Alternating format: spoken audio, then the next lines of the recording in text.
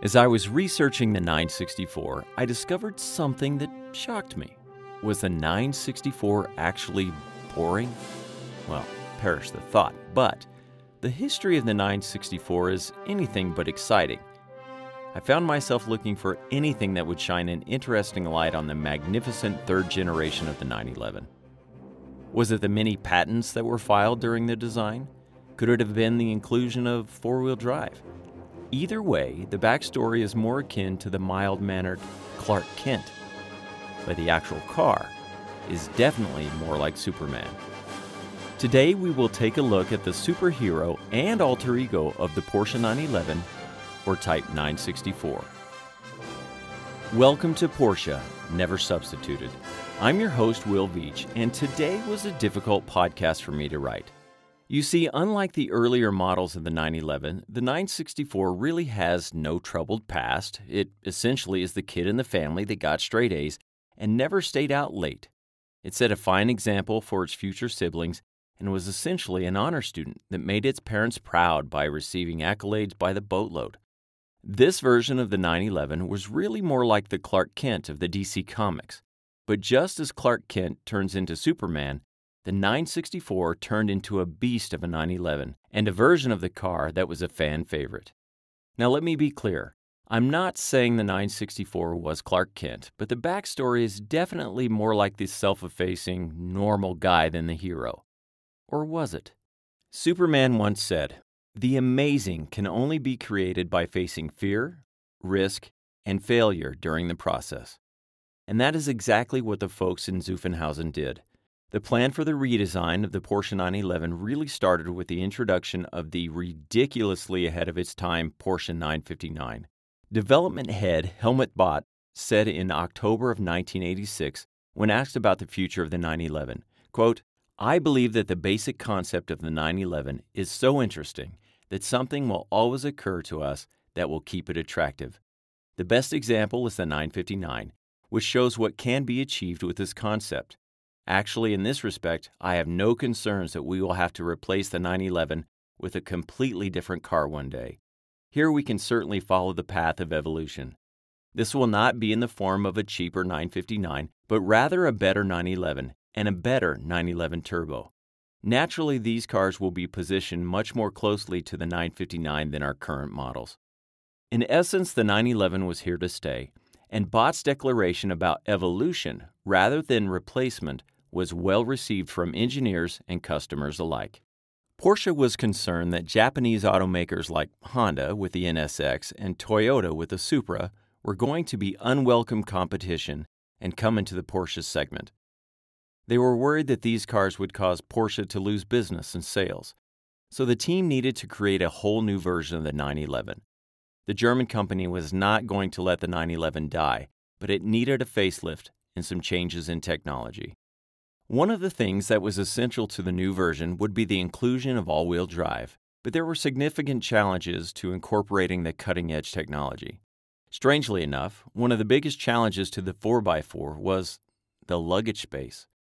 When I think of a 911, the last thing that pops into my head is luggage space. But the development team needed to tackle the issue, and they met that challenge by using a plastic fuel tank instead of a steel one that could be molded in order to create space for the luggage. See what I mean about Clark Kent? Another Clark Kent moment is reminiscent of his glasses, and that is the integrated bumpers that were introduced during this development. Superman, however, was lurking underneath those glasses, as the wide slots at the bottom of the bumpers recalled the look of the 959. The story may be more Clark Kent, but the car is definitely Superman. During April of 1984, the Lastenheft was ready for production of the 964. Now, the Lastenheft is the development guidebook that Porsche uses as essentially the Bible of development for any particular range of cars. As you can look at Clark Kent and clearly see Superman, the same can be said of pretty much all Porsche 911s. The core or soul of the 911 is always there. In revamping the 911, the designers and engineers of the 964 had very strict guidelines that they had to follow concerning the 964. You were allowed to have a facelift, but everything above the headlights was off limits. It had to still be recognizable as a 911, and not so drastically changed as the 959. Originally planned to be released in August of 1987, the 964 was delayed until November of the following year. While the aesthetics were being ironed out, the team was busy at work on very Clark Kent-like things, like the aerodynamics and the newly constructed wind tunnel. One of the things that came from those sessions was the innovative rear spoiler. The new spoiler would be hidden and would deploy at 50 miles per hour via an electronic motor, and you could manually raise it by a button underneath the deck lid. That particular feature of the car would be patented by Porsche and not only look good, but also decreased rear lift, all the while cooling the engine. Another patent that Porsche was granted was for the twin ignition cylinder head that helped fuel economy. You can read all about that and many other Clark Kent type stuff in Carl Ludvigsson's book, Porsche, Excellence Was Expected. He goes into incredibly great detail about things like concentric coil springs, drag coefficients, and noise emissions. All above my head, but I'm sure it's fascinating to some of you. One not-so-little change that I mentioned earlier was the inclusion of all-wheel drive. This presented challenges like the aforementioned luggage space and one fairly serious issue with placement that led to the brief consideration of moving the fabled rear engine elsewhere. The 4x4 could be one of the most enduring things from this variation of the 911, however. No small part of the 964 came to pass because of the advances the 959 made in technology. That car was incredibly ahead of its time, and we will talk about the 959 in a later episode. Many things from the 959 are still in use today, and it is no wonder that those cars routinely sell for upwards of $2 million plus. Good grief, a wrecked 959 sold for $467,000 in 2017, and that is considered a steal. The impact the 959 had on the series of the 911 was profound, but not all-inclusive. The 964, while borrowing technology, had 85% new parts. Now, that's not to say that the 964 didn't have some areas of kryptonite, especially in early development. Issues with cooling, power issues due to the changing emission standards, silicon chip computing problems at higher engine revs, and even too much oil remaining in the engine that caused bearing issues. The power issues alone were cause for concern, as the 222 horsepower was far below the projected output. In a note from engineer Paul Hensler to Chief Helmuth Bott before taking his August 1986 holiday, Hensler painted a pretty dire picture about the newest 911 and described the poor situation of the 911's development. Added to that was the decision in October of that same year to postpone the launch for another year and a half. Like any setback in a superhero movie, the team got to work and addressed all of the causes for concern with ferocity. New systems were put in place for cooling, oil, power output, and computer microchip problems, not to mention a new induction system for the 964 motor and a new and complex exhaust with three-way converters. Upping the power of the 3.3-liter engine was also a priority as the engineers went from 97mm to 100mm bores. The new cylinder bores made it necessary to increase the displacement to 3.5 liters due to the spacing of the cylinder heads, but that wasn't enough to reach the power goals of the Porsche team. So the decision was made to increase the displacement to 3.6 liters. Finally, in a Superman-like fashion, the early examples of the 964 put out 250 horsepower from its naturally aspirated flat six. Testing in North America throughout 1987 brought excitement and a little bit of intrigue as Porsche agreed to let the public see its chassis technology. Porsche had decided to show the qualities of the newest 911 and was willing to let members of the press have a look to help increase excitement and bolster lackluster sales that were happening in the United States. By April of 1988, more stories were circulating about the new Porsche that had 85% new components, and the press incorrectly labeled the 3.5-liter motor because the 3.6-liter power plant was changed so late in the game. With the model being unveiled to importers in May, the world would finally put a name to the 4x4 911, the Carrera 4.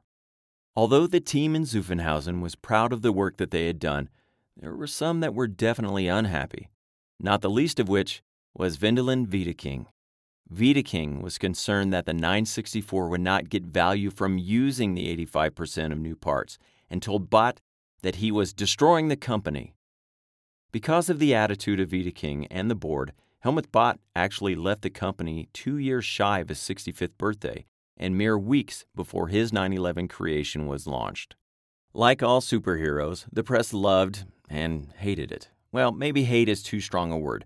Some disliked the 1989 964. Road and Track said that it looked like a 911, but didn't quite act like one. Mike Cotton of Motorsport said that it takes a while to stop expecting the Carrera 4 to behave like any other 911. But like most of the conclusions that the press came to, Cotton sums up the Carrera 4 964 with this.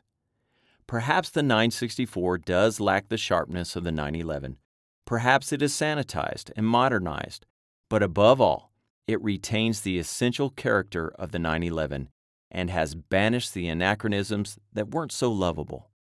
In 1990, the Carrera 2 was offered, as well as the 911 Turbo, but the turbo version was really a carryover from the 3.3-liter 930 with just a few alterations. There were also the Targa models available as well, which I think, frankly, are beautiful, and cabriolet versions of the 964. One thing to not overlook, out of many that I'm sure I missed, is the transmission options available with the 964. Now, besides the 5-speed manual gearbox, Porsche opted to go with a 4-speed automatic they would dub Tiptronic. Porsche had been working on a state-of-the-art PDK, that we all know at this point, with the 959, but because of the costs associated with it, it decided it would be too expensive for the already overpriced 964. Other 964 variants would happen over the next few years, including a 3.6-liter turbo and what was referred to as a 911 lightweight that would ultimately be called the 911 RS in Europe, but not in the United States. Porsche felt that the RS model was not suitable for the U.S. market, but heavily devoted 911 owners, well, they clamored for the racing model, and they were rewarded with the RS America. It was a stripped-down version of the Carrera 2. The weight savings of the car, 77 pounds, was enough to add additional horsepower using the 3.6-liter engine and had the distinctive whale-tail form of the turbo. There was also a speedster version of the 964 and the not-overlooked 964 Turbo SLM GT. It's a mouthful, which was built for Le Mans.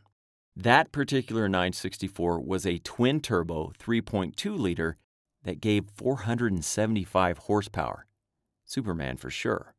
Even though it wasn't produced for the consumer, the LMGT was the catalyst for the 993 GT2 just a couple of years later. The 964 run ended in 1994, but not before selling a respectable 62,000 units since its release for the 1989 model year.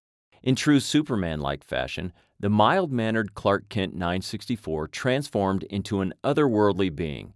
The Carrera 2 would go from 0 to 60 in 4.8 seconds with a top speed of 164 miles per hour. The later 3.6-liter turbo would top out at 180 miles per hour with a 0 to 60 time in just 4 seconds. Some have said the bland design ultimately ended the run of the 964, which I disagree with. I think they are looking at Clark Kent and not Superman. Like the Superman characters over the years, with the differences in supersuits, capes, and boots, the 911 has evolved in much the same way. You still know that it's a 911, no matter how modern or how many years will pass. And like Clark Kent, the backstories might be just a little bit boring or just not as exciting as other superheroes. But rip off the glasses and white shirt, and you get a legend that continues to set the standard for all others. Thanks for listening. Please share and tell your friends, family, and fellow Porsche lover. I also want to hear from you. I'm collecting Porsche stories for future podcasts and would love to hear how your love affair with Porsche began. You can email us at stories@neversubstituted.com.